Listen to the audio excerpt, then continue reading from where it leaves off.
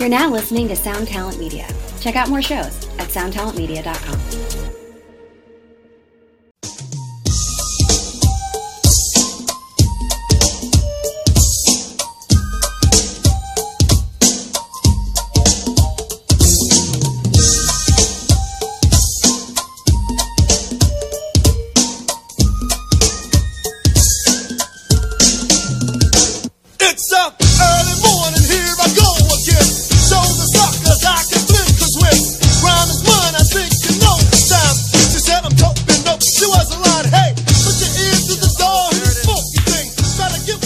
Welcome to Axe to Grind, the hardcore podcast. I'm Patrick. I'm Bob. And I'm Tom. And our esteemed guest today. Oh, I'm Sean Duty. What's up, buddy? How are you? Good. I thought we were going through the whole thing again. I know. Everybody, a little behind the scenes. We just lost 10 minutes. And in that 10-minute one that we just did, I went effusive and overlong on Sean Duty's intro. So heartfelt, he was waiting for that bullshit again. Yeah, now no heartfelt. Nice. I'm angry now. So, Sean Duty, where might people know you from? You're mysterious. That's fine. It's fine. No, I was in End of a Year, then I was in Self-Defense Family. You are an occasional guest on Overnight Drive. Occasional guest on Overnight Drive.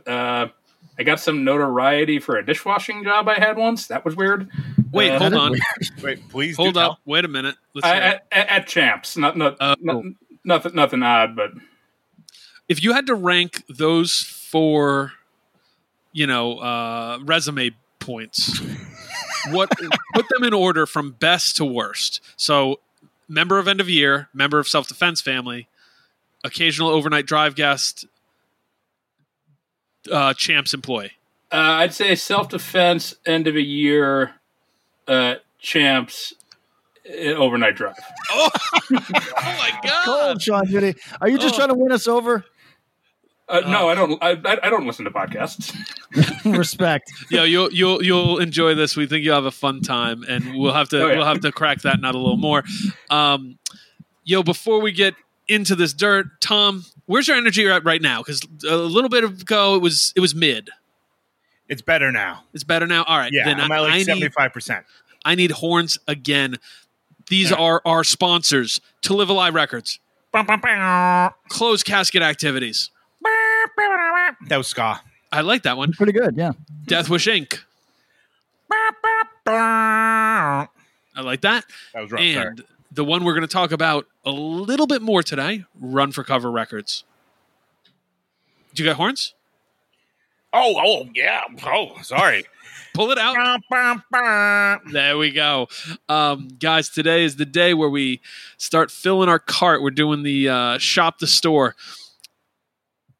Let me start here, and because it'll be, whatever. Tom, start us off. Yes. I loved it before because it was a surprise to me, and it was so cool. All right. So, you forget everything I told you before. Yeah. Yes. A record that I've been listening to a bunch recently that's kind of gotten overlooked because they're the band that they do that runs concurrently with, or ran concurrently with this band, kind of took over all of their energies. But it's still a wonderful record. I want to buy the 12-inch Adventures Supersonic. Supersonic Home. Sonic Home. Yeah. All right. So you kept it secret. I like it. This is members of Code Orange. All of Code Orange. But if you did not have that misnomer here, folks, you would never guess it in 1 million years. No. I promise you. Fantastic LP. I own it. I really like it. If this came out in 1997, it would have been on Jade Tree, Merge, indie record du jour, or kind of like the weird melodic post-hardcore style type thing. It's really a nice record. Yeah, it's like jangly pop rock, power pop type stuff. It's fucking fantastic. Yeah, fucking totally agree. Okay, that is getting added to the cart. The Yellow Blue Starburst out of 1,000, $16. Boom, in. Thank you very much. All right. Tom, did you want to put anything else in there? You know what? I'm gonna if there's we still got some Space Bucks left over. I'm gonna We go got back. Space Bucks. You're going back in. Well, yeah, I don't want to ruin yours. Yeah, and no then- problem. Let's do that. Patrick, since you're the label man, you'll wait to the end. Okay, is that good with you? It's good with me. Okay. I don't know how I didn't order this with my last run for cover order. I'm going to order the Portrayal of Guilt Slow Fire Pistol split 7-inch. I'm getting the clear A side, black vinyl B side out of 400. Putting it in the cart. Very cool. The last time I ordered was ordering that last self-defense single, and I really meant to put this in there, and I don't know how I missed it. I, like both bands, think Portrayal of Guilt actually has material coming / new material in the ether. Who knows? Sweet. But Slow Fire Pistol is a band who I am really curious about. I have no idea what they got going on. It is X Foundation, which is really cool, but it doesn't really sound much like Foundation at all. Again, one of those like, oh, you would have never guessed unless I said something. Right, it's Hank that played guitar in Foundation and played drums and sang in Dead in the Dirt. Oh, I definitely would have made that connection either. Yeah. So- and he plays guitar and sings in this. Kind of in the emo, screamo kind of thing. I think scrams is the right word for it, Tom, right? I think so. And I kind of said, like, I could have seen this fitting in well in the mid-90s. San Diego, hardcore, but screamy, but like Like a 31G type band. yeah, like early, not 2000 like sassy, but like early Right. version stuff. So I'm getting that split, and because it's been a rough time at A2G HQ here. I'm getting myself a long sleeve T-shirt, always nice. I am picking the Pity Sex Switchblade long sleeve XL. You guys want to know why I'm doing that? Tell me. Because I don't love shirts, long sleeves especially, that have text on them. Sean Duty, as we did in the previous recording, what happens when someone wears a shirt that has a bunch of text on it? Band shirt, you go out in public, you're at Cumberland Farms, you're at Stewart's shop. What does someone do? Some asshole wants to talk to you about it, and you don't want to talk to them. That's right. That's true. at almost all stages of life. Hey, pity sex. That's all I get. Hey, yeah. Yeah. No thanks. Headphones in all times. But this shirt has no text on it. Doesn't say the band's name. Doesn't have any text. Has kind of a stylized logo on the sleeve, but it's kind of very chill and cool design on the front. So that's what I'm getting. Those are my two. You know, while you're there, whoa. before I'm going to cut off Pat. Yeah, let's do it. If we're still got that shopping cart open It's open. and we're making it rain, I would like to order something that is germane to both of our selections. I would like the Pity Sex Adventures split. Oh, great. Very good. Thank you, I am Andy. ordering that. Another record I own. Really good. Speaking of, Adventures covers Turning Point on this 7-inch. Oh, sick. I didn't know that. did not know Totally that, wild, right? and that's pretty weird. Pretty weird. PK, what you buying today? You love spending money. I do love spending money, but I was just going to go very modest this time, and I noticed that they're distroing a new pressing of the Quicksand 7-inch, Oh, and I don't know how many copies of this there are, but I think it's kind of crazy that this is able to be in stock. It seems like this would still be a big seller, and the fact that it's here makes me want to buy. very good. For listeners, they know historically never a Quicksand fan until maybe like 3 years ago.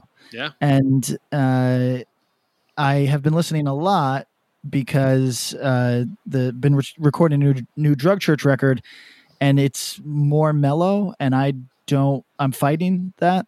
So I'm trying to get that yell down. Very cool. And And a that nice 7-inch, little he's story. got a good yell. Yeah. Very good yell. Clean Okay, slate. guys. Come on. Oof. Also, I saw on Walter's Instagram, he ran into Dan, the guy from Hypno Jam Hypnojam? with Dan. Yeah. No. Ran into him in the street, and he was like, it's been like 20 years. So that's kind of sick. Let's jam. All right, guys. So our total for our cart is $82.95. But you know what I'm going to do? I'm going to enter a promo code. Tom, what's that promo code? It's X to grind. Patrick, what do I got to do when I'm typing it? Spell it out. Boom. I spelled it out. I applied it. Yo, we saved $9.75. Fuck. Ooh. Damn.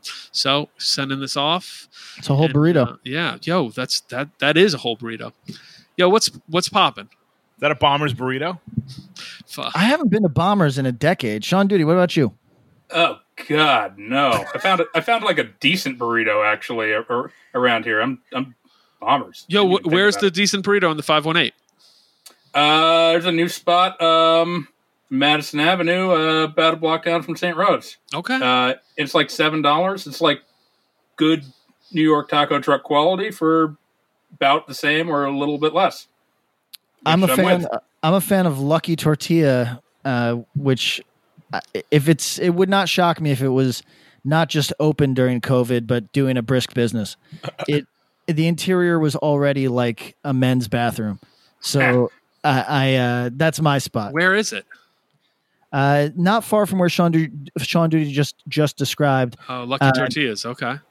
Maybe Sean. Sorry, everybody. This is going to get No. hella local. We got it. We got to do it. It is open apparently from 7 p.m. to 3 a.m. Bless Yes. up. Jesus. Yes. That's and it is. Oh, it's got a real 3 a.m. vibe to it. The DP burrito. It is so. Bob, what's the street or what's It's, the cross street? Washington Ave at let's see. It's Washington just past West. So Right at where Washington 2 or 3 blocks before it hits into Western. right. Okay. So Sean Duty, this was a big fight at a Christmas of mine not long ago that I spent in Okay. Albany, where the entire building of family tried to figure out what the name of the bar that is near the baseball field. Sean Duty, the Albany High baseball field. Albany There- High baseball field. Opposite that, there is a bar that you have to step down to get into that serve to everybody. No snitching. Used to serve underage. Yeah. Yo, we got and- so many snitches. No snitching. You hear shit on here, you keep it here. All right. The it's one, It's crazy. like the one on Ontario where you like kind of go, like the entrance is like the house entrances are on the second floor, and you like go through the stairwell. That You one. nailed it. Exactly right. I should know this. It doesn't. It's actually not open anymore. It hasn't been for a while, but it's something real It's corny Irish. I know what it is now, but it was a fight. So and part of the reason it was a fight, and we called in a lifeline to Nick Warkle. Sorry, everybody. This is so local. Good. We It's good. it is the Abbott, The Abbott, yes. but it's everybody. The snitching thing is a little out of control. I had somebody call me the other day to say, "Oh yeah, I got a message that you're getting wild on Twitter." Hey, everybody. What I do is get wild on Twitter. You understand? There's no point in snitching on a thing that I do every day of my life. It's not snitching. That's not news. It just makes you look weak. Don't do that shit. Don't look new. Let's go. Well, All some right. people want to know if like we have to do like a wellness check. Well, you know what? That's considerate. I appreciate Sometimes people that. go like, "Yo, what the fuck is up with your boy?" And I go, "Let me go." I'm like, "Oh God." Yo, PK's a year out of wellness checks. He's doing good these days. I'm Well, I mean, killing there's it. there's many reasons for wellness. That's true. You're right. You're right. You're And him right. just putting about Rose, RBG having a 3.6% OnlyFans. Yo, I keep getting tagged in. So everybody is just tagging me in Ruth Bader Ginsburg stuff, but sincere, earnest Ruth Bader Ginsburg stuff.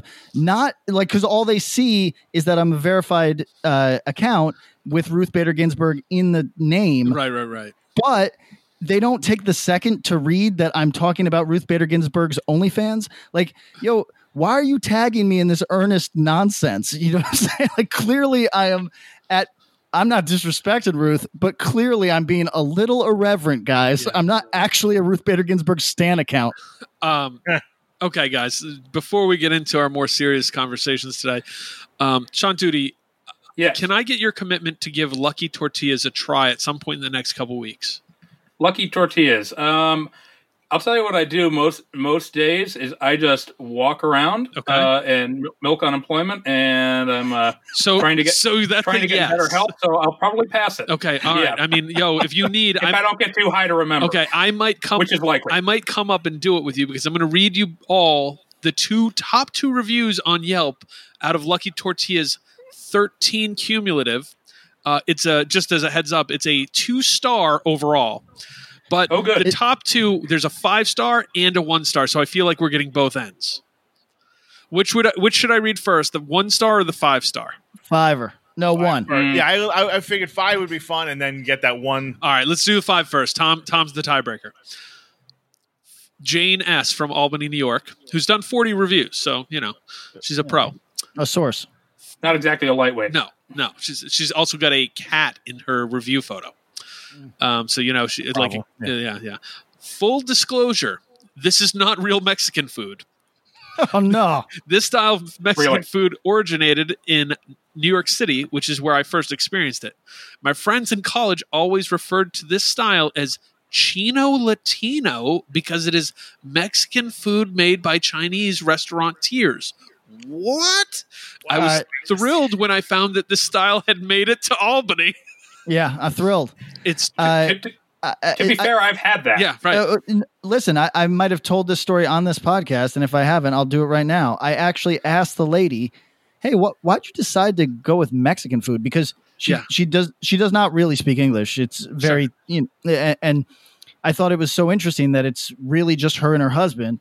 And she said, when my husband moved here, when we emigrated here, he worked in a Mexican restaurant, and he said, very popular. So we did. And I said, you know what? That's the American dream right there. God bless. It's cheap and tasty. I like anything with black beans or chicken. The salsa ranchera is tasty, even if it's not authentic. It's fantastic that you can gorge yourself for a mere $10. I'm certain I wouldn't want to eat in the restaurant, but delivery is quick and they're open very late, so it's a major success. That's the 5-star. No exaggeration. I've been to the Penn Station bathroom 3 times in the last 3 weeks. It is of the same cleanliness as the interior. All right, let's get to I went to the Penn Station bathroom a month ago, and it's thriving, we'll say. Benjamin J., also from Albany, New York, 1 review and 1 photo, and they're both here. 1 star. It's tough. I think Benjamin J. might own another Mexican restaurant in the neighborhood. Yeah. I don't know. It's tough to even know where to begin with what is wrong with ordering from this quote-unquote establishment. Could it be that even though I could have walked to this place from my apartment, the food took an hour and a half to be delivered? Could it be that when the food did arrive, they hadn't even gotten the order correct? Could it be that the nachos looked like they had been sitting for an hour and were cold? Could it be that the portions were small and tasteless? By the way, that part's a lie. By the way, love how much large portion is a part of the 518 lexicon. Like, I gotta be. I can gorge myself here. Too small. Yeah. CC is my favorite pizzeria. 1 star is really far too much for this place. I can only echo what so many others have said. Save your taste buds, save your stomach, save your money. Eat somewhere else. This place is bad, and they should feel bad. Oh my God. Listen, I don't like his attitude. Yeah, exactly. Like yeah, he's punitive. Yeah, fuck him. Could it be? Man, fuck yeah, off. I'm all in on Lucky's, despite their health score that's a robust 59 out of 100. Yo, this guy's a failed blogger. Fuck him. Everybody go to Lucky Tortillas. It gets my highest review scores possible. Yeah, Lucky's has a 59 out of 100. Albany collectively has a 47. So yeah, exactly. That's above the range. There you go. Yeah. That's almost passing. That counts for a lot. Like 6 points shy of passing. Sean Duty, you spent quite a while in the band with Patrick. Tom, did you enjoy when we did the what's the worst thing about being in a band with Patrick to the Drug Church guys? Oh yeah, it was fantastic. All right, well let's flip it on its head. Sean Duty, what was the best part of being in a band with Patrick? Never a lack of conversation / actually turned me on to some music I listened to more frequently than what I was listening to before I was into that. Oh, that's a wonderful compliment. I'll take it. Thank you, Sean Duty. I'm all over that Lloyd Cole record. Oh yeah. All right, so so does Sean get called Sean Duty every time? I don't know. Like virtually, yeah. One of those names that it's like, yeah, virtually. Well, I was calling you. I think I'll call you Sean here and there, but it does feel a little weird. Like Pat refers to him as if it's one word. Yeah, I know, and I hate that when people do it with my name. So if you don't like it, Sean, let us know. No, I'm good with it. My thing basically is like, if there's a woman I'm attracted to who starts calling me by my last name, that pretty much kills it. Yeah. But other than that, Duty, come over here. Yeah, probably. Yeah, it's like, okay, you're not into me, are you? Yeah, that's not a great one. Oh, but other than that, all right. Well, since we're not trying to make out, we're all good. We're going to talk on a heavyweight of the hardcore world today, but also dwells in quite a few different genres. Guys, we're diving in for a little bit of obvious and not so obvious with Dischord Records. What I'm thinking, one of the reasons we recruited Sean Duty to come on was, Duty, how long has it been since you first started doing this most recent Dischord kind of like walkabout? It's been a couple of years at this point. Because I remember you texting me at I don't know when that you were doing this, and I was all game for it. I was excited. And it's been one of these, the kind of text adventures that I want from any acquaintance or friend. And Sean Duty, you're certainly a friend. When it's just random and it's a thought, and I'm so excited because it's the kind of thing that's like, that brightened my day to hear your comments on, Nations of Ulysses or whatever it is. So thank you for that. Guys, what is the collective thoughts on Dischord Records? We have to, and also kind of as the primer, we've got some deep cuts, but we also are going to talk about the surface level because we have to acknowledge there's probably people listening to this who aren't super familiar with Dischord Records. My feeling is that the first 40 records might be absolute canon in every way, except for the ones that aren't. Okay. Tom. Yeah, I mean, I think, when they it's some of my favorite records ever, and some records that if I listen to once, it'd be one time too many. Right, cosign. Sean Duty, just speaking broadly, what do you think of Dischord Records? I mean, first of all, when I was Mohawk punk, it was either East Bay stuff or Dischord stuff or stuff that was directly influenced by Dischord stuff. That's probably one of my biggest influences. Yeah. I think it's also it's an institution. It's also a great look at a local label with local tastes. True. Yeah, is that something that gets lost in the sauce and more so lost in the way that labels operate in 2020? Oh yeah. Yeah. Well, it also just couldn't be done now, and because outside of very major cities, where is there enough good hardcore to be putting out regular releases to the tune of 3 or 4 a year? Well, I don't know. I think you might be surprised. Yeah, I mean, easily. Right? We can't hold it to the standard of Dischord 1 through 20 or 40, right? But Tom, what you were saying, there's, if you go regional, I actually think you could get away with it. I mean, city to city, you're right. It might be tough, but think about if you did a broad, Boston certainly they're in kind of a down phase, but you could do something. And if you have more of a broad brush and you're like, hey, I put out stuff from here, I think you get away with it in a lot of places. New York and Long Island is easily 4 records a year.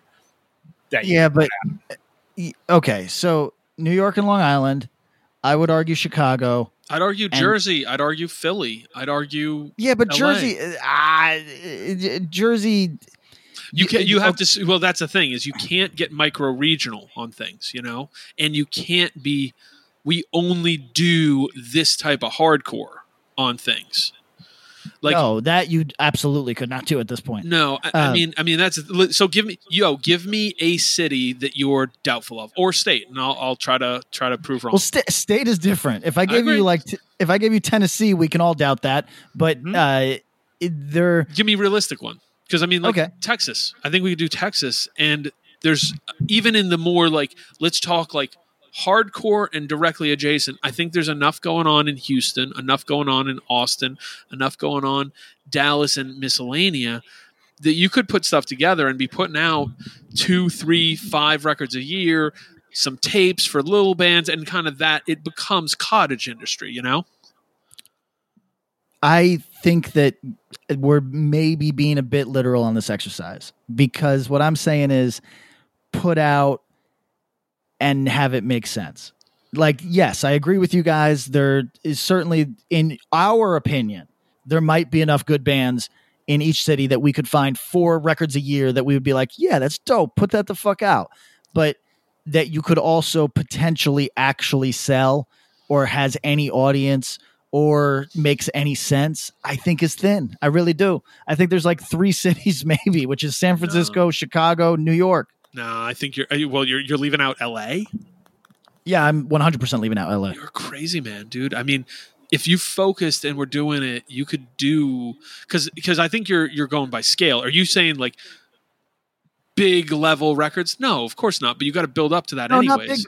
Not big, but I mean, like, look, like we're always talking about like Florida hardcore being like pretty sizzling. You know what I mean? Like they do things, but I think the labels there that are maybe putting out a lot of local stuff are doing like, again, it's a scale thing. Maybe you're right. Maybe you can't, maybe that's the thing is it's scale. And sometimes you're going to have something that pops big and then you're doing a tape, you know, right, I think you're doing 100 tapes. All right. Yes. So that's the thing is that I and like to kind of circle this wagon back, I kind of think that's what Discord thought they were doing when they started. Yeah, it was just a period where a small record might sell 1,500 versus 100. Right. Yo, can you think of any examples like that, Sean Duty, that either you know, be it in Albany or just one that you think of that's like, yo, this is a label that did a bunch of local stuff and it's, you know, notable. If you want to stretch it out a little bit, Touch and Go in the 80s. Oh yeah, and sure. They did a similar both when they were in like the general Detroit area and when they moved to Chicago. Sure. And like Discord, they kind of evolved with their scene as opposed to, say, a lot of the other things that Discord that's a great inspired, point. like Exclaim, where it just like train ran dry. That's right. Exactly, because I mean, to be fair, those bands ran dry too, but it's like they weren't. Yeah, there's no like evolution of sound to the label. No.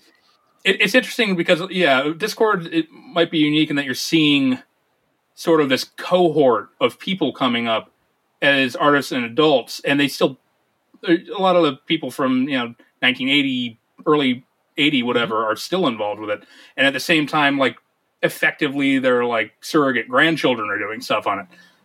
Touch and Go wasn't that far, like, didn't go that far, but at the same time, it was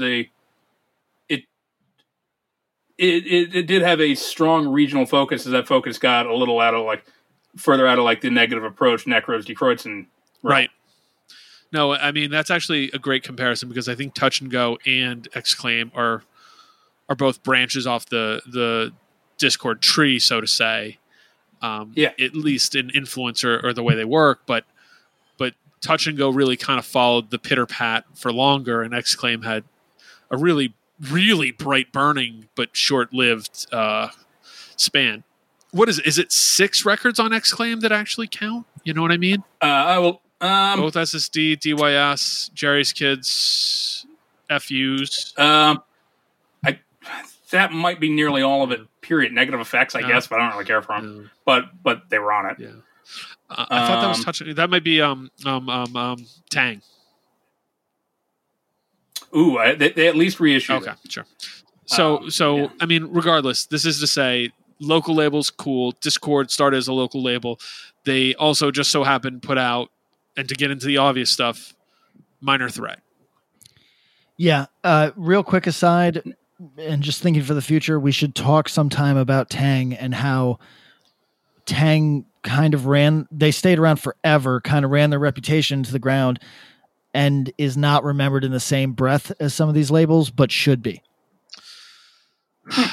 I think that would be a good counterpoint because their release, the way they released records is kind of crazy when you actually look at it.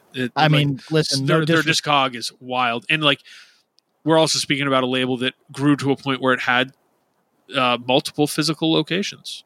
Yes, and no disrespect, because I'm sure I'm going to walk into the spot in San Diego and I don't want the fucking dude to punch me in my neck, but everything about it is crazy. not just the way everything about that label is crazy. We can get into it sometime. Yeah, we will actually. That's a good idea. So Discord, like, obviously it's Minor Threat, right? Like, Teen Idols comes first. There's a lot of other notable stuff, but we've said it 100 times. If for some reason you're hearing this podcast and you don't know the entire Minor Threat discography, Take the half hour. Yeah, the programming went haywire and you missed something. That's 45 minutes out of. The easiest way for 45 minutes to improve your life. You know what I mean? Let's be real. Let's just go through the obvious stuff. Tom, what's a Discord record that comes to mind to you that's like, yo, this is great? Like a non-Minor Threat thing? Yeah, non-Minor Threat. We'll go for The Split. Yeah, Faith Void. Let's let our guest Faith or Void. Faith. Whoa, okay. Outlier. All right. And I've always maintained this, and I've gotten maybe 2 people to back me up on it ever. All right, let's give us your argument, please. I really thought, especially given that you referenced Die Kreuzen earlier, that we were going Void here. The Void side sounds like shit. It's wacky. I don't do wacky. The laugh track doesn't do it for you. I mean, a Faith record has a laugh track on it as well. To be fair, I think that the recording quality on their comp tracks is a lot better, and the songs actually, it just kind of sounds like it's falling apart and not in a good way. Okay. I mean, because often it's I don't know if there's anyone who's listened to Faith Void who doesn't hear the Void side and says, oh, this sounds like it's falling apart. And it's just, most times I hear people say, but in the best way. But I'm not going to lie. There's been times when I've revisited recently and felt very similar to you on that. By about halfway through the Void side, no, there's some hits, but like, I think after My Rules, it starts getting really off the rails. Yeah. Let's look at what else those 2 bands did. Subject to Change versus unreleased LP that is apparently extremely incompetent metal, by everything I've read of it. Never actually been able to track it down. Not that inclined. Sure. And Subject to Change. You feel strongly about Subject to Change? Very strongly about Subject to Change. I can't believe all those songs are only a minute and a half, honestly. PK, what are your feelings on the PK? Say again? What are your feelings on the Faith? I'm actually, I wouldn't say I'm shocked to hear Sean Duty. I kind of anticipated this, but I did not expect the Subject to Change love to be that strong. I think Faith is one of those bands that is not. We're going to get into Ignition too, but these are bands that there's nothing wrong with, and there's nothing wrong with. That's it. You know what I mean? That's the most you can say about them, in my view. Same, we'll get into it later, Soulside to a degree. These are bands that there's nothing wrong with. But, you know what I mean? They're just not blowing my skirt up. I feel much the same, though. The Faith material on the Split's probably my favorite. Where are you at with that, Duty? Oh, I like that too. Do you like it better? Do you like Subject to Change better?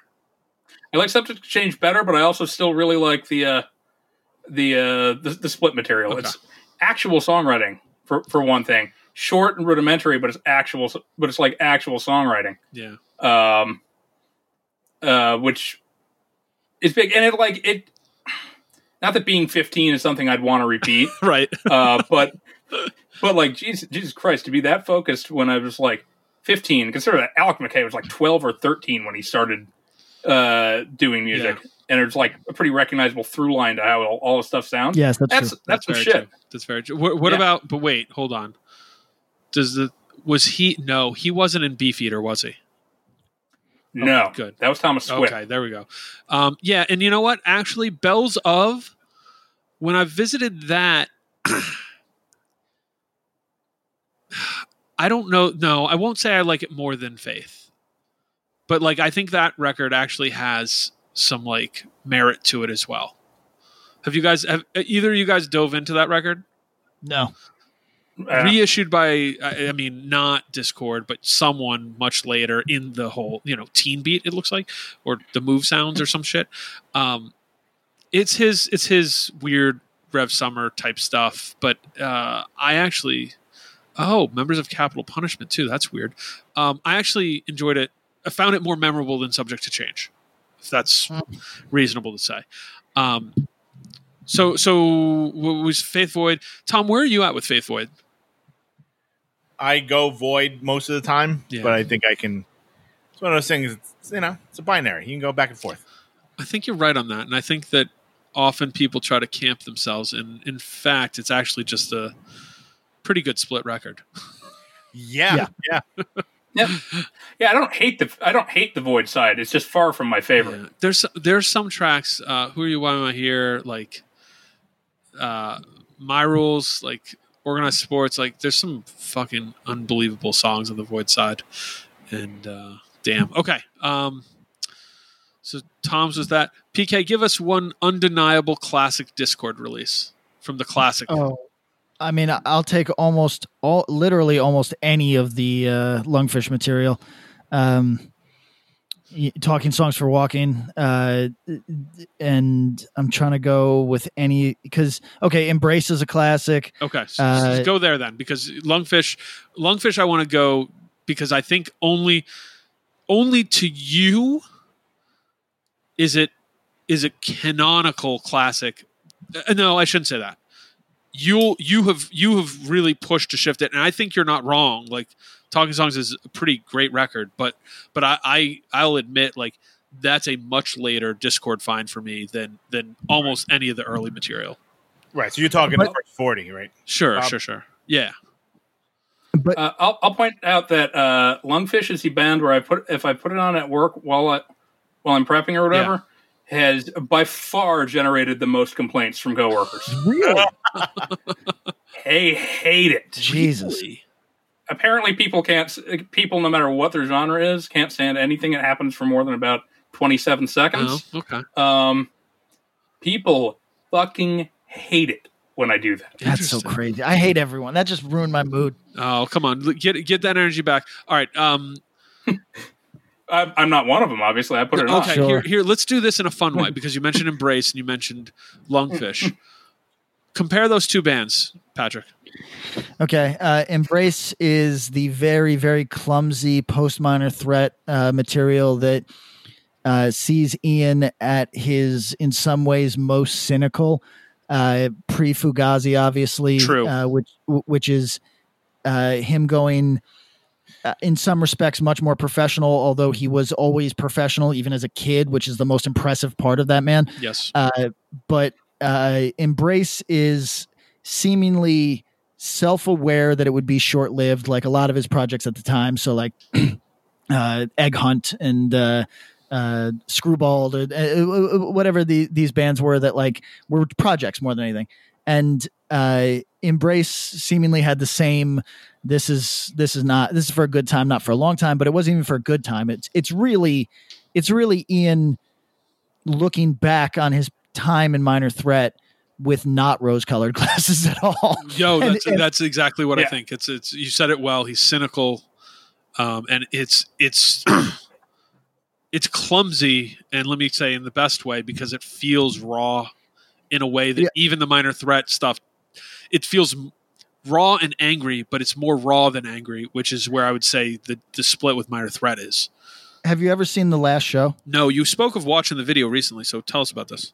It's disrespectful. It's like it's straight up like Ian is holding the audience in contempt, and it is for that reason really, really thrilling to watch. I mean, we've all talked about it. Tom, who is a big fan of Fugazi, can even like zero in on the fact that Ian is unnecessarily withering at times, like where he seemingly is like the idea of suffering no fool. He doesn't suffer even jokes sometimes. You know what I'm saying? So He's a little he gets a little self-serious. Yeah, a little self-serious would be the delicate way to put this. I don't think any of the four of us can level that without also being like, hey, we look in the mirror and we know. I think, Tom, you're the best joker among us. Sure. But boy, I know for me, I can get too serious about stuff and have to pull myself back. So Ian, we're with you. Oh yeah, I'm not saying that in a bad way. No, not at all. But like, I think like Pat was saying, he always had this weird push-pull relationship with anyone who liked his bands. Yeah. And was like, he didn't try to, well, he still doesn't. He doesn't try to like ingratiate himself to anybody. Sure. And like, that's a rarity. Like to go see a band of that magnitude and playing in like, the rooms that I got to see them in were like, sometimes it was, 3,500 people watching this band for $5. Jesus Christ. Like they played the Roseland. They sold out the Roseland. It was like 3,500 people or something. Right. And like, at the same time, he was, ready to put a guy in a headlock and walk him out the side door for being too much of an idiot moshing. Right. And like had $5 bills in envelopes at the ready to hand people back their door, to pay the money they paid at the door to just get them gone. Yeah. I now that I reflect on it, so Minor Threat was one of the first punk or hardcore bands that I ever got into, and I really think I connected with that particular energy because it's a thing that I share with him even now, that like I'm always being told that my bands would do better if I kind of glad-handed like the listenership more. You know what I mean? Even if I just called them fans instead of the listenership, you know what I'm saying? Like, but I just more over here, the listenership of my musical extravaganza. Yeah, well, but that part of Ian, the part of so I got all of Ian's bad qualities with none of his good qualities, because his bad qualities, arguably, they're good qualities to me, is this kind of arm's length. Hey, I'm here to do what I do, and if you enjoy it, that's great. Like, that's to me, that's exactly what an entertainer's supposed to do. But I've got all of that and none of the commitment to community that this guy's got. Yeah. So like, I'm just a dick, and I wish that I could be I wish I could be prickly, but still have like such a commitment that people are like, oh, you know what? It's all in good. Nah, people don't say that about me. But the Embrace record is a record that people tend to go in phases with. Sean Duty, what's your stage right now of Embrace, love or hate? I'd have to go back on it, but I think my general opinion of that, and I've said some things about this in the van before on tour. I think it's a great example of the whole being less than the sum of its parts. And this is also, I've come to really appreciate the Empire LP, Fact. which supposedly was such an enormous influence on it, which, by the way, I hear really more in Rites of Spring. But yeah, it's extremely earnest, but I think it's a weird, to me, it's right now it's kind of like a weird blip. It's a thing that happened. So I have gone through periods of thinking it's the best record ever to finding it too earnest, and am now back to really enjoying it. I think Minor Threat still holds the top spot for Ian material that most meets my sensibilities in terms of like what he's punching at. Forget the music for a second, like just what he's punching at, even though it's like literal a child fucking writing the shit. But Embrace can still hit that sweet spot even now that and to me, compared to Minor Threat, no disrespect to the players in Embrace, it's almost a step backwards. It's melodic, but it's childish, and yeah, it's but there is charm there. Yeah, it's not awful. I think it would have been better as a demo. It would have been interesting if they hadn't flared out quite so quickly, like they had another 6 months, and put out a record to see if they may have recorded again. Yeah, obviously this didn't happen, but what's fascinating to me is I don't, the logical thing would be to go, well, Ian's next material probably would have ended up sounding like what the early Fugazi material sounds like, and I don't think that it would have. I think that had Embrace stuck together, and this is a more interesting question to me than some of the more frequent hardcore what ifs that we get, is that like, what if Embrace lasts more than, what is it? A summer. Yeah, right. Exactly. Yeah. Like the 12 weeks that they last, what would their formal release come out and sound like? Because the LP was recorded. I believe the plan was to release it, but it was not released for a long time. It was released posthumously in 87. So, I mean, a long time, I guess, is subjective, but like it didn't come out until after the band had been broken up and it was clear, like, this is no longer a band. Here's this thing we did, kind of, sure, whatever. Yeah. Which was a rep that Discord had at the time period too, which they consciously tried to get away from. Right. Which is not something that we really think about all that much. Yeah. But. No, I mean, it's very interesting to me to think about that. And I love the record and think it's great. It's not Minor Threat. It's very different. It's not the Faith. No. Do you like the Faith more than Embrace? Yes. Oh, interesting. Hands down. Wow. Especially. Also, I think the Eddie Janney. It's having two guitarists when Eddie Janney's on. I think that really does it for me with Subject to Change. Okay. And even though he doesn't really do all that much, just like a lot more open strings and shit like that. But I think that them maybe having to go back to probably let's be honest, a probably somewhat ham-fisted guitarist, trying to do more sophisticated stuff with it's a lot easier to do stuff like that with two guitars, is what I'm saying. Yeah. And going back with Michael Hampton just by himself, there's a lot of. It's kind of like it's almost like watching like videos of someone like being a kid. I don't. Okay. Yeah. For me, and that's I don't like kids. And not I mean. No, I get it. Well, it's to say that. Yeah. Okay. I mean, it's to say that the sound, it's looking at something that could be more than it is, but at the state it is, it's not. Yeah. It's not that it doesn't have inherent merit, but seldom do I reach for it. You both mentioned the Empire LP. Can you talk about that a little bit? Because there might be people who are familiar with these records but don't know that record. Okay, so this was lore, and we should actually talk about that really briefly.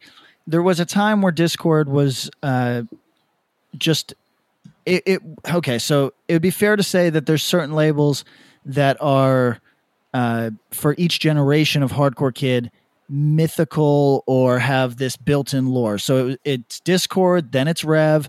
For the people that are adjacent, then you go Touch and Go, and there's these labels, right? And then actually, as we've discussed from talking with the kids in Knocked Loose, it became early victory for some people or mid-period victory. Oh, yes. Yep.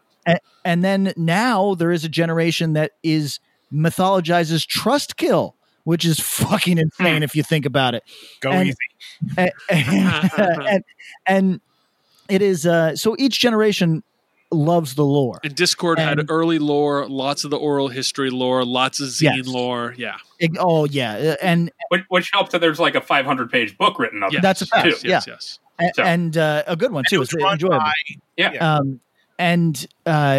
So it became a talking point that Embrace was essentially the DC kids trying to do what was ultimately a somewhat obscure record, Empire, which is post Generation X. I think it's basically Generation X without Billy Idol. Is that correct? It's the guitarist and the drummer. Tony James went on to do the Gen X stuff. Gotcha. And then some rando on bass. Gotcha. So and to me, I haven't revisited it in a number of years, but it does sound like Embrace was doing their best. It does, and obviously because all those dudes knew each other. I feel like I hear more of it in Rites of Spring when it comes down to it. But obviously, Embrace were listening. What's interesting about that record too is it seems very much to be a record that was put out because they just wanted to. It's like the songs aren't really about stuff. It's more like they're exploring sounds and put out a 12-inch of it. Yes, and but it's interesting. So I don't think a lot of our listeners listen to Generation X. You should. That's a very underrated punk band. Sean Duty gets into some of like the cornball punk shit, like without apologies. Look at him And I casting aspersions. Yeah, really. No. Sean Duty will cop to that. He's like absolutely. he's like a sex. I don't have a. Okay. I don't have a Ruts LP anymore, but I did. You know. Right. Okay. So, but like the point is that it's like some of that material is great. No apologies. And a lot of like we've talked about Stiff Little Fingers a lot. Yep. On this, and that's because they're fucking great. But they've gone through periods where they weren't fucking cool at all. Oh. And, No. And now I would say maybe they're back to being somewhat cool, but like Sex Pistols. Sex Pistols goes to like for a long period of my life, they were the lamest fucking reference you could make. Yes. But now it's it's you could add it to the canon of not just like punk, of stuff you listen to. And it would be totally, nobody would bat an eye at that. Right. There'd be So- a lot of people who are like, yeah, this just rounds out your sound. Right. And Generation X is that for me. I think Generation X is provably a better band than something like the Sex Pistols, but it is also just like really holds up. No, and if anybody's curious, you can listen to Expensive Sound, which is the Empire record. It's streaming. It's on Spotify. It should be out there. Oh, no shit. Yeah, Really? man. Yeah. I will. How many monthly listeners? Let's do this. One of our favorite games. 900. Tom Sheehan, how many Spotify listeners to the band Empire? Oh, I'm going to say 3,000. Okay, and Sean Duty, guess? 78. Sean Duty, you're the closest by far. It's 230 monthly listeners. Fuck, let's get that number up. Let's see what we can do. Let's double that because it is at the very least. It's been a long time, but I remember the lore, and it's an interesting record to listen to at the very least. All right. So now I asked you. We had a long conversation about Embrace really quick before I get your Lungfish and compare and contrast. Sean Duty, you were in a band named End of a Year. It became quite a contentious thing in the band. You referenced talking about the Embrace LP in the van. Tell us about that.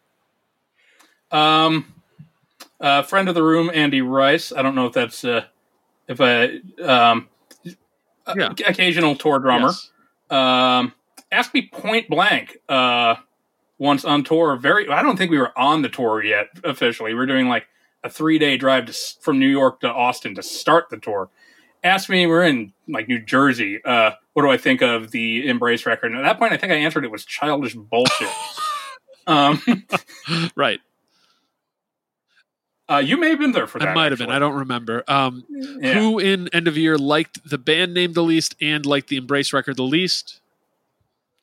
Andrew fucking hates the record. Yeah, hates it so There much. you go. All right. Pat, give us some Lungfish. Go. Okay, this is jumping ahead a little bit. We're going to fill in the gaps, but let's just get it out of the way. Lungfish, probably after Minor Threat, my favorite Discord band by a mile. Maybe one of your favorite bands, right? Like, oh yeah, top 5. Yeah. It is a singular beast that is either from first note boring to you, or you enjoy their entire catalog, and I think that that's a remarkable thing to be, because most bands there's a precipitous drop off at some point, or like a steady decline that just bums you out. That is not the case with Lungfish. Lungfish put out something like 9 or 11 records, some shit like that, like one a year for however many years. And every single record has something of value. There's maybe 2 records in their entire discography that I don't listen to regularly when I'm in a Lungfish mood. And for anybody that doesn't know the sound, it is wholly unique. There's not too much else out there like it. It is built on it's repetitive as fuck is the thing. So you could say The Fall might have been a precursor in some people's minds, but it goes a bit past that. A lot of it is triplets that just seem to go on for fucking 3 minutes. It's really not a challenge because the guitar playing is so effortless and feels so present. The song does not bore you unless it bores you, in which case don't bother with Lungfish. That's that's the entire fucking discog. Don't worry about it. Go ahead. What's interesting about Lungfish too is it's straight edge gets put in people's heads with a lot of Discord bands, and obviously the vast majority of them weren't, because that's reality. I think of the Gray Matter photo where 3 of them were smoking cigarettes. Right. But Lungfish by far are clearly influenced by drugs. Yeah. Like psychedelics. And I think that's a really interesting thing. Agreed. I haven't messed with it, but yeah, it's they've got that two stone feeling in kind of like the best way. Okay. Hello, it is Ryan, and I was on a flight the other day playing one of my favorite social spin slot games on ChumbaCasino.com. I looked over at the person sitting next to me, and you know what they were doing? They were also playing Chumba Casino. Coincidence? I think not. Everybody's loving having fun with it. Chumba Casino is home to hundreds of casino-style games that you can play for free anytime, anywhere, even at 30,000 feet. So sign up now at ChumbaCasino.com to claim your free welcome bonus. That's ChumbaCasino.com and live the Chumba life. No purchase necessary. VGW. Void where prohibited by law. See terms and conditions. 18+. Hey, what's up? This is Blake Wyland. I'm the host of the Tone Mob Podcast. It's a show where I interview guitar people about guitar stuff. We talk about their pedals, their amps, their accessories, their preferences, all that stuff, as well as a healthy dose of whatever comes up. Topics have ranged from aliens to addiction and anywhere in between. Oh yeah, and pizza. We're definitely going to be talking about pizza. So get the show wherever you're listening to this podcast at. Just search The Tone Mob in your search bar and it will pop right up. Come join us. We're having a lot of fun. Thanks for checking it out. Hey there, I am Johnny Christ from Avenged Sevenfold, and I've got a podcast called Drinks with Johnny you're going to want to check out. I sit down with a bunch of different people from all different walks of life, from professional wrestlers to actors, comedians, fighters, musicians, everything in between. I'm just looking to make some friends and have a good time doing it. So if that sounds like something you're into, go check out Drinks with Johnny, streaming everywhere now. I'm with that. All right, let me throw out another one, and we're going to kind of get through the obvious stuff pretty quick here. But I do want to. I think I got the 4 7-inches on a 12-inch, or I mean, I got it as a CD, but it's the Teen Idol 7-inch, SOA, Government Issue, and Youth Brigade DC. Of those 4, I'd go Youth Brigade, SOA. And then Government Issue or Teen Idols, it's fine. Teen Idols has more personality, but is less interesting musically and less urgent. Government Issue loses me sometimes, but if I put this on, I'd be like, oh yeah, these are pretty fucking great songs. What are your thoughts on that, guys? Any of that stuff? Did any of that stuff stick with any of the three of you? No, I think that it's. I agree, Pat. Yeah, I think all that stuff is only notable because it's of where it falls in hardcore's history. I think it's fascinating. If you want to give it a go on its own merits, I don't think it's worth it. Wow. Nah. SOA Lost in Space, Girl Problems. I mean, that's problematic now. Gonna Have to Fight. Oh man, like I think SOA. So SOA being Henry Rollins' first band, Hank Garfield, pre his time in Black Flag. It's mostly notable for that. But I think if you're a fan of Victim in Pain or Negative Approach or any of the early stuff, short songs that just kind of get to it. Even if you fuck with Poison Idea and you've never heard the SOA 7-inch, most people who have heard SOA. I think that record's important, and I mean that's the best of the 4 to me. Yeah. I think Youth Brigade DC gets lost. It's a weird record. It's the weirdest of these 4. It's having 2 bands called Youth Brigade doesn't threw it off. I think they're so much better than the California Youth Brigade. It's not fair. Pat does not agree with that because the Stearns. Oh, or his homies, right? Yes. Youth Brigade. It's About Time That We Had a Change is a fucking anthem. Love it. Duty, where you at on this one? SOA I find more interesting as being proto-faith. Okay, yeah, that makes sense. Because it was a guitarist and drummer. And I can't do Government Issue. I can do like a side of Make an Effort, which did not come out on Discord. Right. I can do one song on The Fun Just Never Ends, which did not come out on Discord. And that's about it. I can't speak to DC Youth Brigade. Really? I've never actually. I don't think I've ever actually listened to them. This is a weird one for me. In the, it's funny because a lot of. I was thinking about it as we were going through the Discord stuff and what you said, Duty, about you were into a lot of the spiky punk stuff and this and that. When I got into stuff, I got into a lot of the classic New York hardcore, 80s New York hardcore stuff, and some of the SST stuff, Bad Brains, and then Discord stuff. And so like this was really early on for me.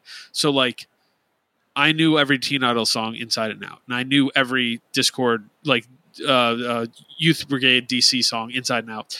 And I think a lot of my other friends did too around here. So when you guys are like, yeah, nah, it's I bet there's some people yelling at their car stereos right now, but that's okay. Because I'm sure. Because the other side is, like I'm looking at the government issue stuff and it's just not, it doesn't grab me. And I could see it. Like some of this stuff, it's just like, what is your early 80s hardcore du jour? Like what's the stuff that you got introduced to and really have some like connection to? And this is it for me. I mean, I think it depends on when you join on to the hardcore parade. I think for me, fucking whenever 1991 in Brooklyn. Yeah. Not a lot of people were like, have you checked out that government issue stuff? Like, no, right. You know what I mean? And I think that Minor Threat, especially at that time with like having the CD with the discography, it's like, do you need anything else? No. I mean, you do, but at the time, it's like, holy fuck. No, like, you're right. 10,000 times. No, well, you know what? It's sort of, it goes to the old adage, compared to Minor Threat, this stuff is shit. Compared to shit, it's pretty good. Yeah. Yeah. And what we did one government issue record, was it Give Us Stab or Give Us Death? Yes. That I was shocked by, Duty, that I was like, oh, I haven't listened to this in so long, and I was like, this ain't bad. And it sounded so much more fully formed than any of the government issue stuff that I had really sat with before that. Yeah, so okay. Any other notable Discord classic stuff before we start going into deeper cuts? I'd argue Right to Spring. Yes. Oh yeah. Right to Spring, and probably the first two Fugazi records, counting the first two EPs as one record, because that's probably most people have it. Yeah. Did you say Dag Nasty, Can I Say? I did. Yo, Tom, I think this is a conversation we're waiting to have. I am a Dag Nasty fan, and I love Can I Say, and I love Wig Out at Denko. So they fall into my canonical Discord conversation. I know you love them as well, right, Tom? Yeah. How do you feel about Wig Out? I don't like it as much as Can I Say. It's still good. Yeah. But you like Can I Say better? Yeah, like you said, like everything else is shit. Yep. This is cool. But I much prefer Can I Say. Duty, where are you at with Dag Nasty? I'm lawful neutral on Dag Nasty. But I think a lot of that has to do less with the record itself, which is fine. Yeah, it's fine. But having seen so many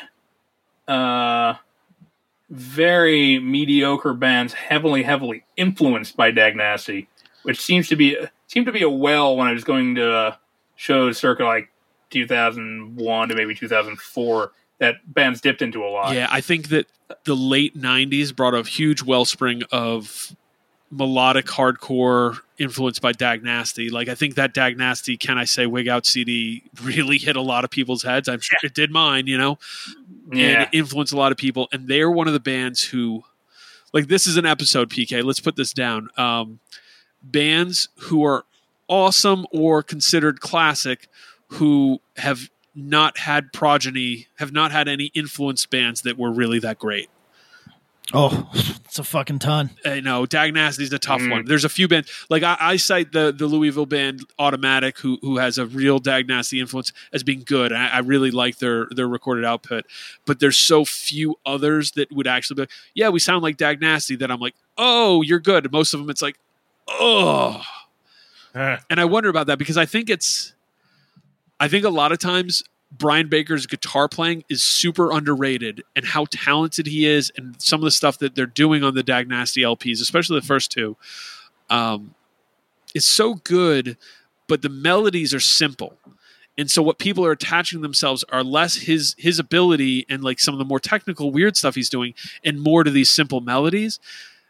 And so, please don't be hurt, people, but when you do a Dag Nasty sounding band, you better be fucking ripping at guitar and show it, because otherwise you're going to sound like children rhymes. That's a fact. Yeah. Okay, you said Rites of Spring. I think we're all in the Rites of Spring boat. What was your first experience with Rites of Spring, Tootie? Do you remember it? Not really distinctly. Yeah. I think it was probably a couple years before I was in End of a Year. I pretty much instantly took to it. Even though a friend of mine did point out that Drink Deep sounds like Guy busting a nut, which it does. Drew Patrick to the band, is that right? That's correct. So, is there anything that we should say about the Rites of Spring record, other than the fact that this is like kind of the birthplace, for better or worse, of the emo sound, and a lot of bands who've done a lot of good and very bad things with the sound? Oh, yes. But weirdly, you want to talk about generational amnesia. While every emo band can probably trace most of its origins to, or it can trace it. It's a shared, what is a common ancestor? It's a common ancestor of all emo. However, it's amazing how each generation subsequently to the one immediately after Rites of Spring has totally forgotten Rites of Spring. It's in all of their DNA, and none of them really reference. Right. And I think here's a hot take: Rites of Spring, in the grand scheme of things, bigger than Embrace. Oh yeah, Oh, absolutely. Yeah. Oh yeah, yeah. Is that a hot take? I feel like a lot of people that I know that would not even give a shit about Embrace loved the Rites of Spring record. I honestly think it's one of the Discord records that is most undeniable. I think that you have to recognize the merit in it, even if probably two or more people on this podcast might think that the One Last Wish record is actually better. Yeah, I think it's better. Let me put it this way. I think with Embrace, there's a familiarity with Ian. Sure. That comes from that Minor Threat lineage. That and I mean, I should ask you guys. I find the Embrace material to be a bit more accessible than Rites of Spring, and I don't think it's better. Actually, I don't think it's better, but it's more. Okay, hold on. Yeah, it's provably not better. Okay. Yes. Exactly. Yeah. Well, I'm saying I don't even know if I'd prefer it per se to the Rites of Spring LP, but like, I think even on this podcast, I've admitted like, the Rites of Spring LP has been something I tried on a lot of times, and it just wasn't what I wanted for a long time. No pun. But when I finally got it, I was like, oh, okay. Yeah, but I think these vocals are hard to kind of. Ian's are a lot easier just to like accept. Yes. I think Guy's are a little bit weirder. Yeah, and I think the One Last Wish record, Guy really cues in a way that he didn't with Rites of Spring, and then moving forward to Fugazi, he's doing something different there too. But kind of backtracking, and I've said this too, if you are having trouble with this Rites of Spring record, it's the streaming era. Go listen to the One Last Wish record first, and then go back to it. I promise you will flip a switch in your head. Fact. Duty, I think you were going to say something. Yeah, I'm not going to say that I like the One Last Wish record better than the Rites of Spring record, but they can be very neck and neck for me. The songs that the other dude sings, I believe it's Michael Hampton. It might be Eddie Janney on the One Last Wish record, though. They are not so great. Yeah, no, they have some charm, but they don't drive at all. Yeah. It's a neat idea because I don't think there were really Discord bands that were doing two vocalists at that point, or like switching around. But I wouldn't say screeching halt, and I don't like getting up to skip tracks, yeah. but at the same time, yeah, it's like it wouldn't be marred by their absence. Yo, PK, you know my feelings on the One Last Wish LP. Who's the other that you would have guessed? The other undeniable record? No, the other person who might take it over the Rites of Spring. Oh, I thought Sean Duty was going to pop out with that. Okay, no, okay. So the Dag Nasty. PK Dag Nasty doesn't do it for you. Doesn't float your boat. Can I Say has 2 undeniable tracks. Okay. I'm curious about you on those records at some point. I'd love to hear The title track on Can I Say is fucking awesome. And also Circles is obviously like, it deserves a top 100 in probably hardcore, I would say. Values here as well. Yeah. Values here. I mean, I love that whole record. That record to me, front to back, is fantastic. At some point, I should talk about what I think of Dave Smalley, because there's been a point in my life where I said, like, Dave Smalley from DYS to the first Down by Law LP, almost perfect. Like, I love the first DYS LP. Second one, not so much. Love the Dag Nasty record. Really like the 2 All records he sings on. And I can kind of fuck with the Down by Law record. And I know I just lost everyone else who's on this, but no. Do you like those All records he does? I mean, Chad Price is my favorite All singer. Sure, but I mean, they're definitely good. I even like the Dag Nasty reunion. The 93, right. So yeah, Dag Nasty, certainly canonical. They seem to have fallen a little bit out of, for sure. Right? I'm not wrong on that. Yeah. Okay. People should get back on that stream. All right. I don't think we really missed anything else. Fugazi is clearly, I mean, is it safe to say they're the most popular band who's ever been on Discord? They're the only band who charted. Yeah. They charted repeatedly too. Right. It's not wild. So, I mean, Minor Threat is arguable because of that, but it's a different kind of thing. In activity, Fugazi was a band who really, really mattered. If you were talking about non-mainstream music from like 1987 to 1994, their name was coming up first paragraph, no question. Yeah, it was literally like them and like fucking REM and shit like that. You know what I mean? Yeah. They were alternative music's, top 5. Yeah. I mean, I would imagine. I can't say this for certain, but like, they might have gone platinum, right? No, I think platinum at that time. Platinum's changed, but platinum at that time, I think, was true numbers, like insane numbers. I'm sure that they are a 2020 double platinum. Right. But you don't think they did even? Well, they probably sold 500,000 or maybe of like 13 songs or repeater or. Okay, here we go. Yeah. I'm guessing that records like Steady Died of Nothing were probably the breakthroughs. Yeah. Yeah. Yeah, I think they start charting within on the Kill Taker. Yeah. Which is good record, everybody. Yeah. Wow. Okay, so Discord records, as we're going through this, like we didn't bring up Flex Your Head, incredible comp. We didn't bring up. So Flex Your Head was a first 10 records staple for people of a certain generation. Yeah, no question. Yeah. The way it is in the what can we call it? The crazy horse of comps.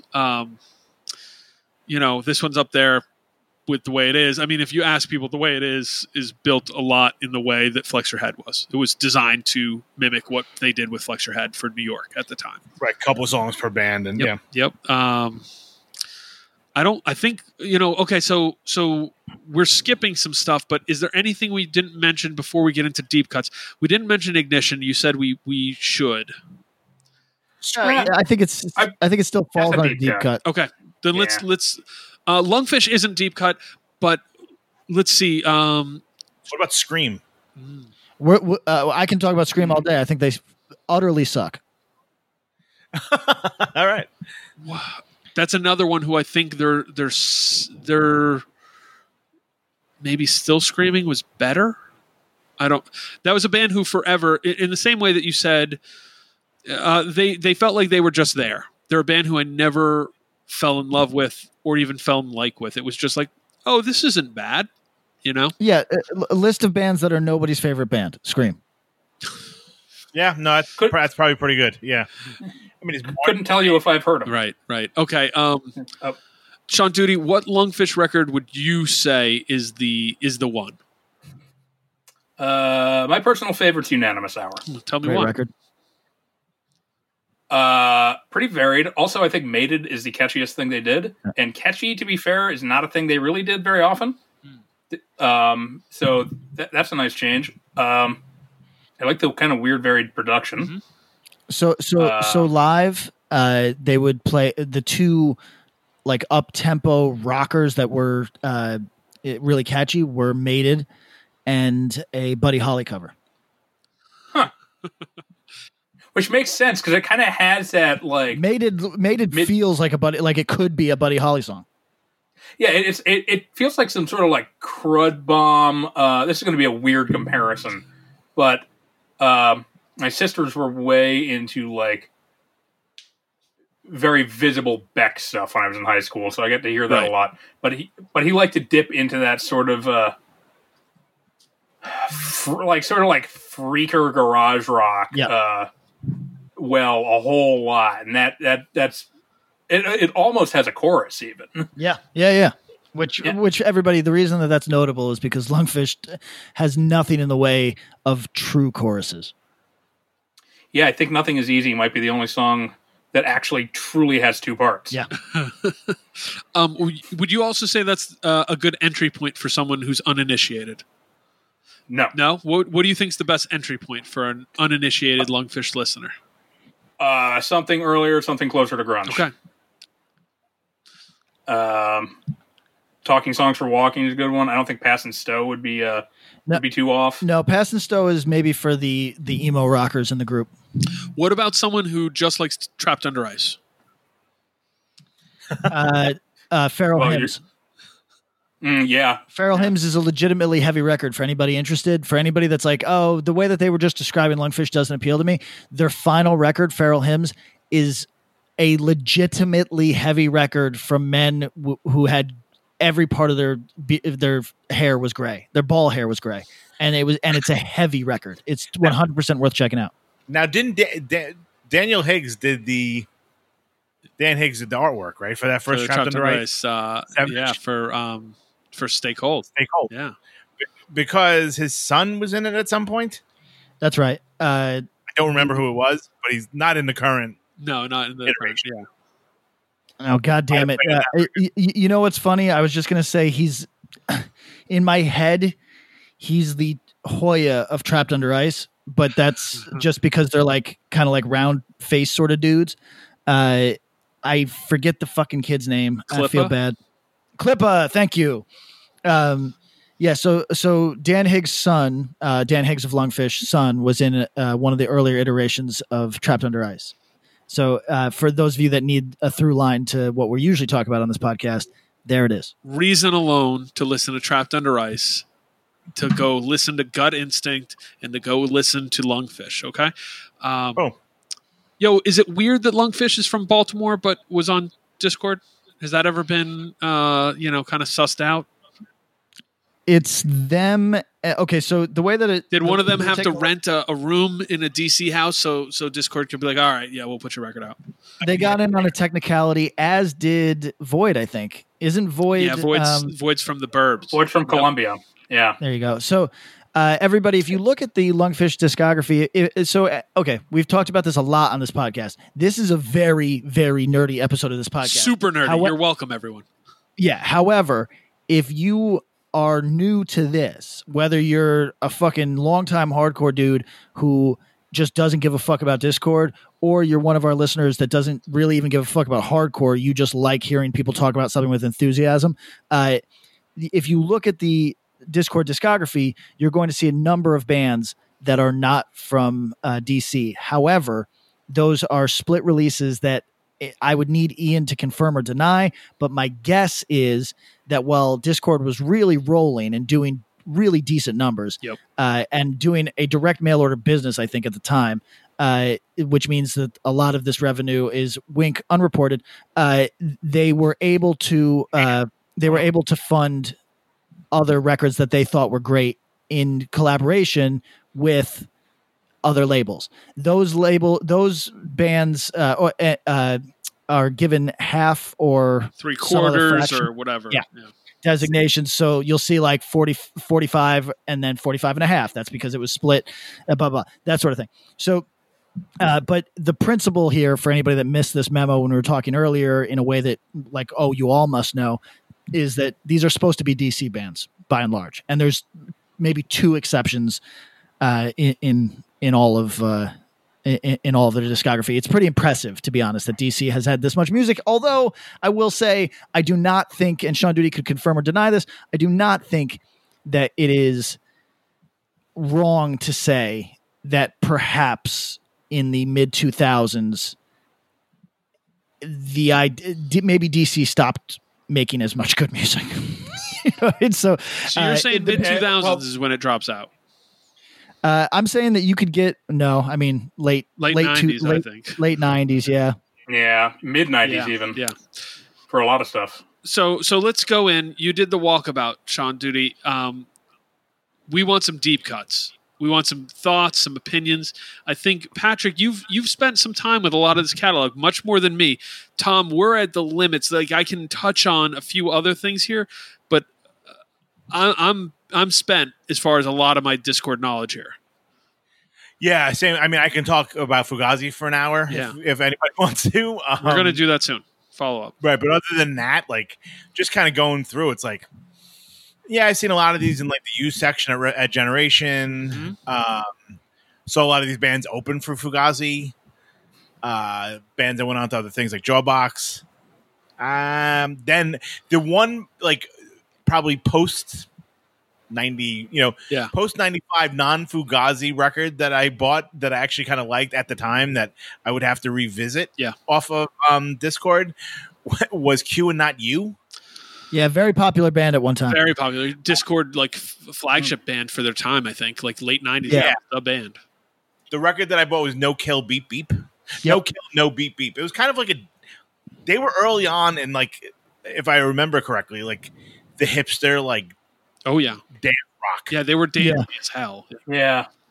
I was going to Hampshire at the time in Western Mass, and there was a category of bands I would just call Smith College bands. Yep. And Q and Not You played at Smith College all the time. Makes sense.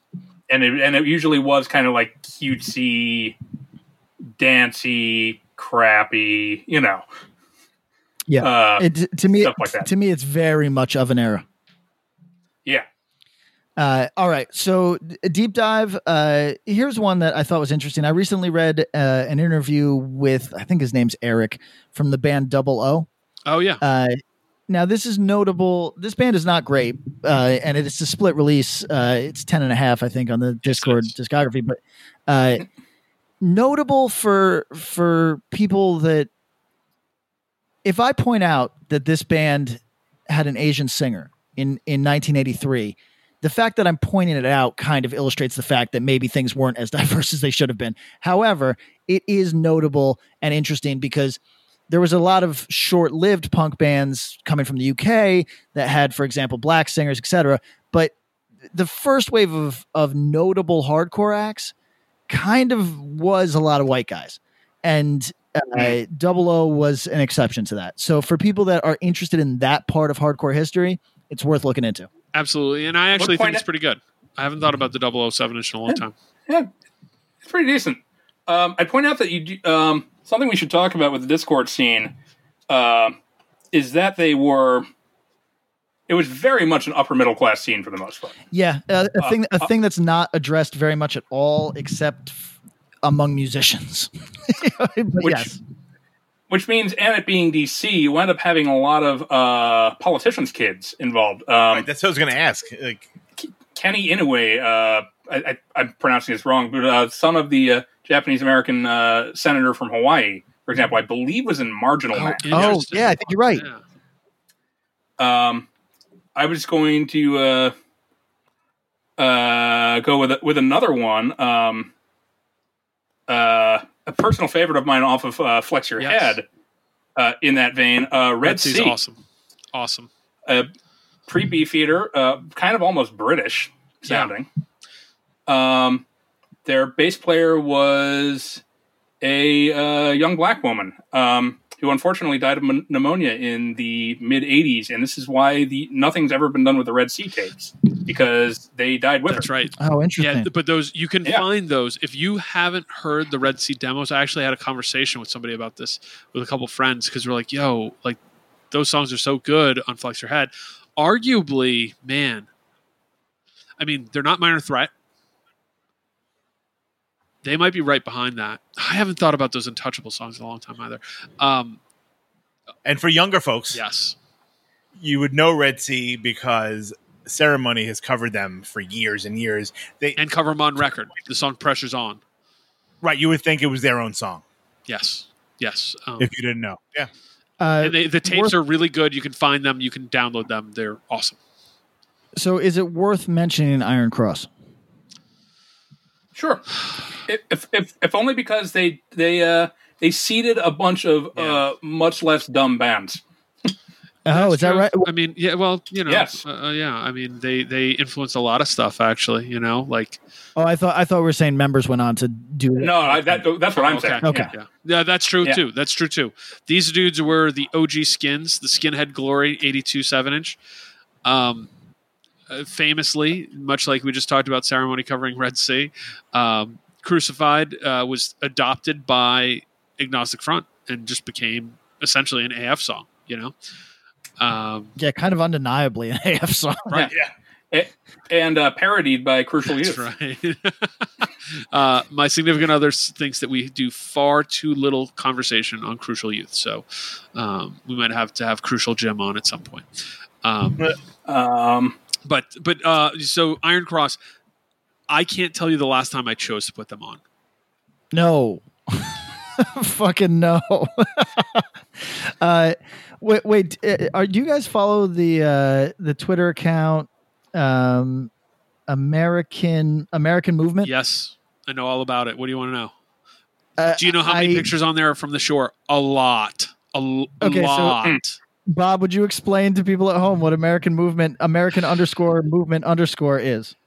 It's a site that's documenting the skinhead movement in the U.S. Do you want to know the real fun fact behind it? Tell me. It's run by a Russian dude. Oh, yeah, you're right. And here's the funnest part of it, in my view. Yeah. The comments. Oh, yeah. Hey guys, are you sick of seeing fucking 19-year-olds fight on Twitter about what fascism is? Yeah. Go onto this fucking Instagram and watch 47-year-olds fight about what fascism is. It's so fucking funny. Yeah. It's like it's literal arguments about like who put out whose record in 1984. It's so stupid. Everybody tune in. Oh, Gord. Only old photos! ! History! ! Insults and negativity blocked. So, yeah, That's how you can tell how old somebody is if they tell you, I'm going to block you from my page. it's got some pretty incredible rabies photos. It's got some really cool photos from the shore. Conference Square stuff, too. Like, Yeah, there's mixed things. There's lots. I mean, yes, go read the comments. See some stuff that's cool and some stuff that's not cool. sketchy. Yeah. There's nothing like. Let's be really clear here. We're What not we'll call talking. interesting, Bob. Yeah, we're not speaking coded. There's stuff here that's sketchy. There's nothing here that's outright like, yo, that's a straight up WP Well, also, band. hold but on, Bob. Let's talk about it. There's some sketchy stuff though. Sometimes the sketchy is just.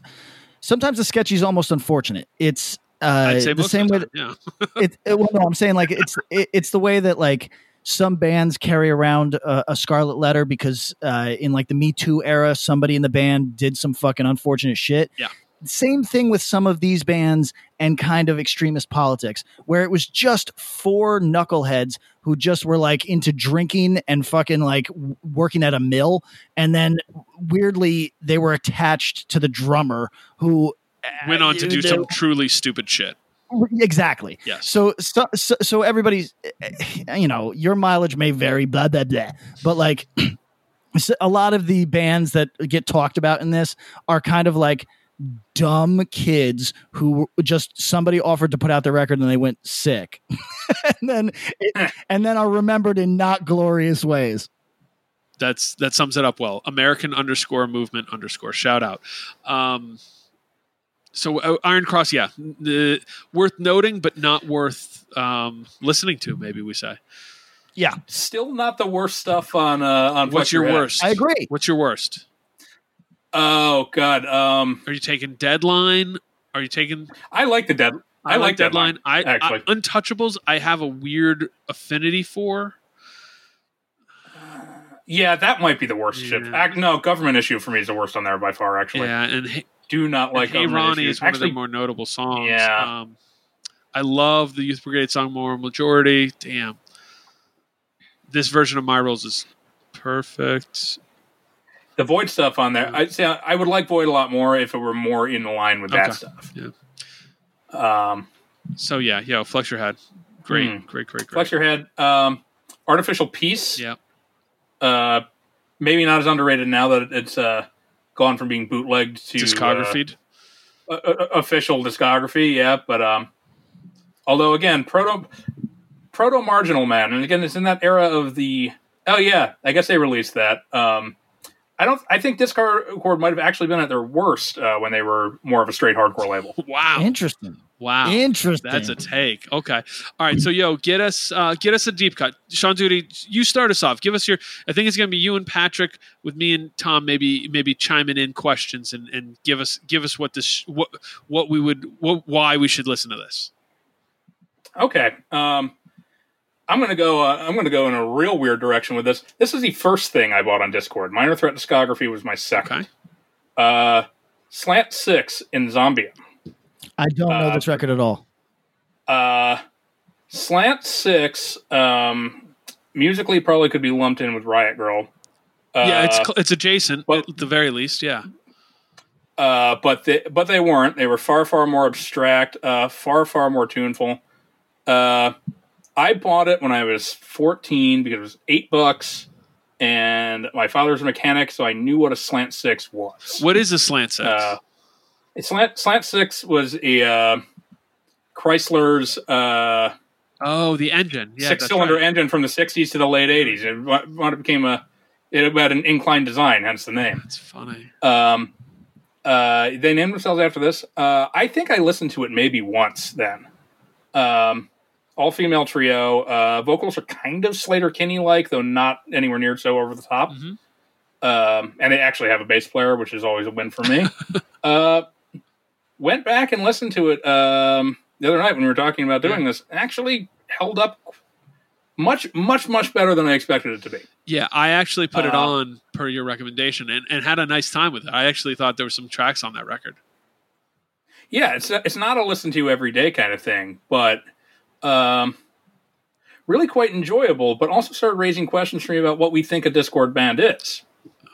Because I think you can say that and associate it with a sound, right. Which isn't really all that true in most cases. No, I think that's right. I mean, because I think, as you said, like if we go on the canon that Axe to Grind, a hardcore podcast, talks about, it's Minor Threat and Friends, the super friends of DC hardcore, 80 to 87.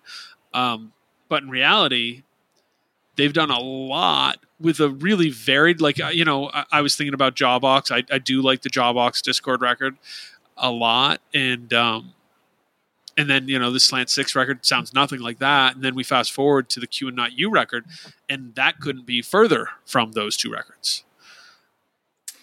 And you've got, particularly their 90s stuff. I mean, you've got, I don't know what was up with Shudder to Think. Great cover of So Into You. I'm going to, which record is it on? I know they have a few. They do. I'm going to have to look, but go on. Sorry. No. Then you have Blue Tip, for example, which are basically alt. Yeah. Oh, yeah. They're basically 90s alt. Question. Only band who put a record out on Revelation and Discord. Really? Right. Wow. And then you have stuff like Circus Lupus, for example, which is, if you want to talk about bands that got in DC on a technicality, Chris Thompson, singer, former Ignition and I believe Soulside bassist, goes to school in the Midwest, brings his band back from like Madison, Wisconsin with him. So let's be real. There is the kind of, with a lot of the Discord stuff, because it's such a local scene, there is a sort of element, I think, of records coming out simply because, you know, they're friends. Right. Well, right. A lot of friend releases here. Right. And a lot of them, this is why, you know, some of it clearly is of just much higher caliber. Circus Lupus, Super is Genius, great, which we did on the 92 Year in Hardcore episode we did. That's not an easy listen. I'll just put it like that. Even being glowing, it was hard to really pull positive things from that. I like it, but I also like the Jesus Lizard. Okay. No, you know what? Yeah. But Solid Brass, the next record, I think that one's actually pretty legit. But it's really, that's really getting into. I know you guys have covered them already to begin with, so I don't want to go too hard on it. But that's really getting into Discord on a technicality kind of stuff, far more so than say like, if you're going for the obscurity of which bands weren't from DC. There's no point in revisiting this because I tried it and it's just bad. It's bad. It's like third-rate Smoking Popes level crappy pop punk.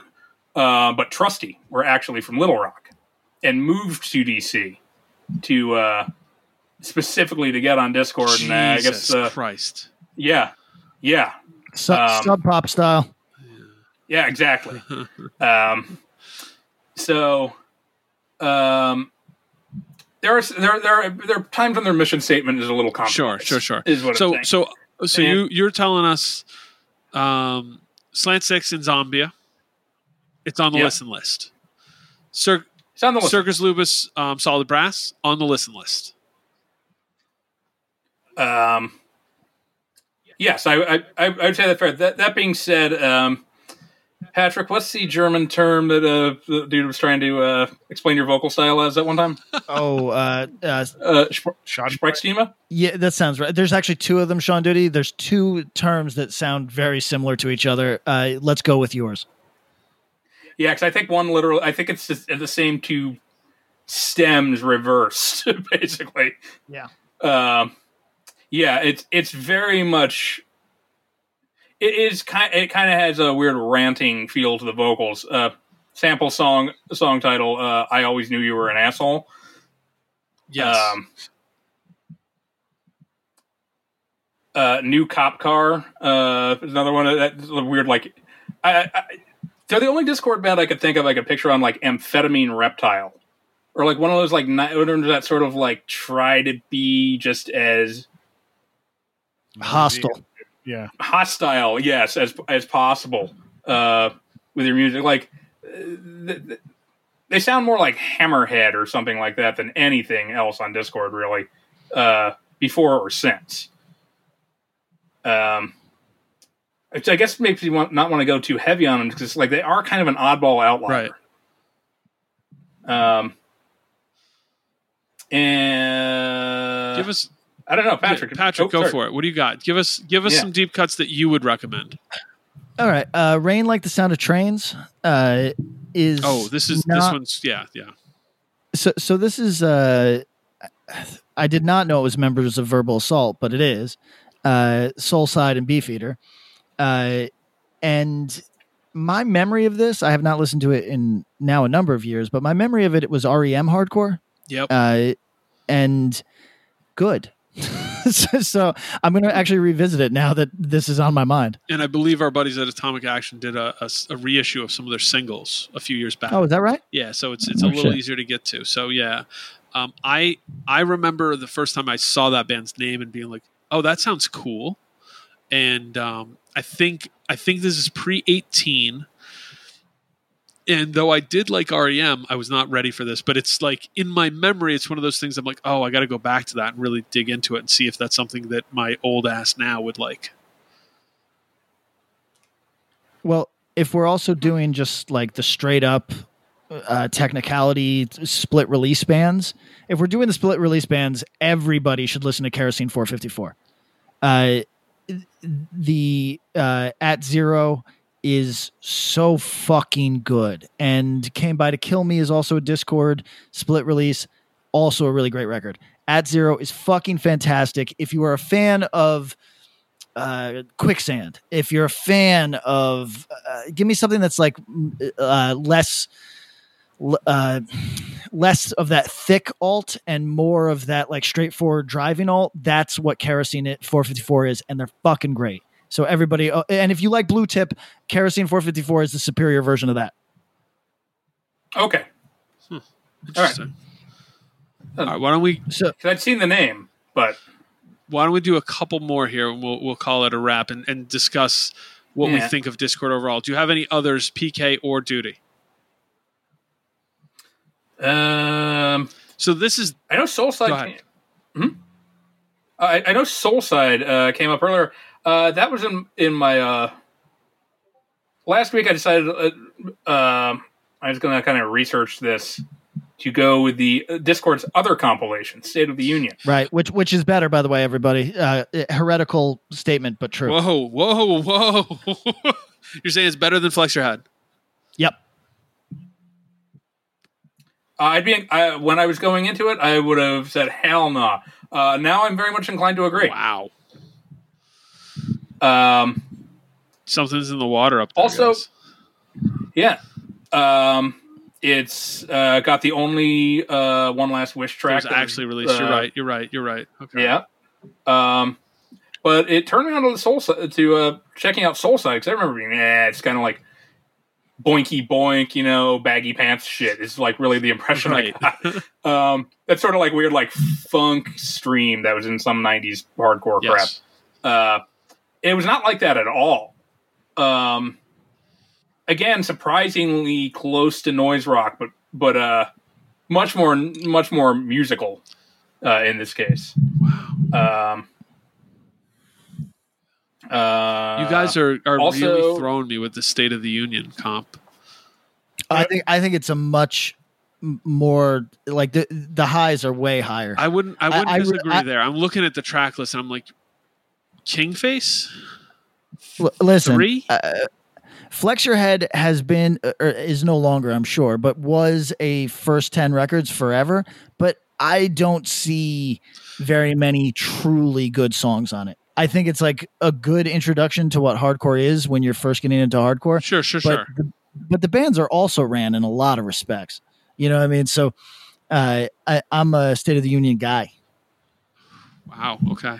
Tell me about that Fidelity Jones track. Ooh. Or the Red Emma song, because then we can, or the Thorns song. Sean Duty, what's your fire party take? There we go. Oh, I've tried. Okay, yeah, I'll try again. I'm in the same boat. I've tried. I actually like the 3 song on there. It makes me want to hear the electric version of it. The 3 is a band who I tried the LP and just never, and then did the exact thing I'm talking about doing with Rain Like Sounds Like the Train, Rain Like the Sound of Trains. Got the LP, put it on, and was like, I'll give this a try in another couple of years. Let's see. Yeah. All right. Do we have it? So here's my question. I got a question. Please. I'll go real quick. Sure. Is Discord between 1990 and present a label of note? Well, I mean, you know what? I know your answer, because Lungfish put the majority of their catalog out there. Fugazi still did some records. What's that? Did you say between 1980 and now? No, 1990 and now. Oh, 1990. Yeah, 1980 to 1990, I think it's undeniable, right? Undeniable. 90 to now. So that includes, there's the Lungfish discography, essentially. I mean, all the Fugazi bunch records. of Fugazi records. So those two there. Outside of that, what is there? was this just the vehicle for a couple things? Vehicle for a couple of things. I Yeah. feel like Yeah. The Evens is worth checking out. If you're an Ian completionist, then for sure, but also just on its own merits, the LP has 2 really good songs on it. The stuff Red that, Hair stuff? what's that?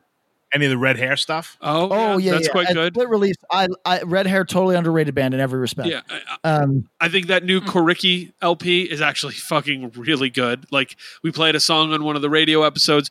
If you didn't hear it, please go back and listen, or just go listen to that record. It's both surprising at how fucking good it is, but as Patrick said, I mean, should we be surprised that Ian's involved in this like highly competent quality project? No. I'm going to say that there's a number, the stuff that does not appeal to any of us, I don't think, going to speak broadly. There is some of our listeners who I'm going to urge you strongly to check out the dance rock period of Discord that I think 90% fucking sucks. But it was, in my view, also the best of that material. So I'm talking about Q and Not You, but more that also ran bands. So that's Antelope, El Guapo, I think even Medications, which I think is more math rocky. A little bit. But those are bands worth checking out. They all manage this thing, which is to create catchy songs that don't mean much to you.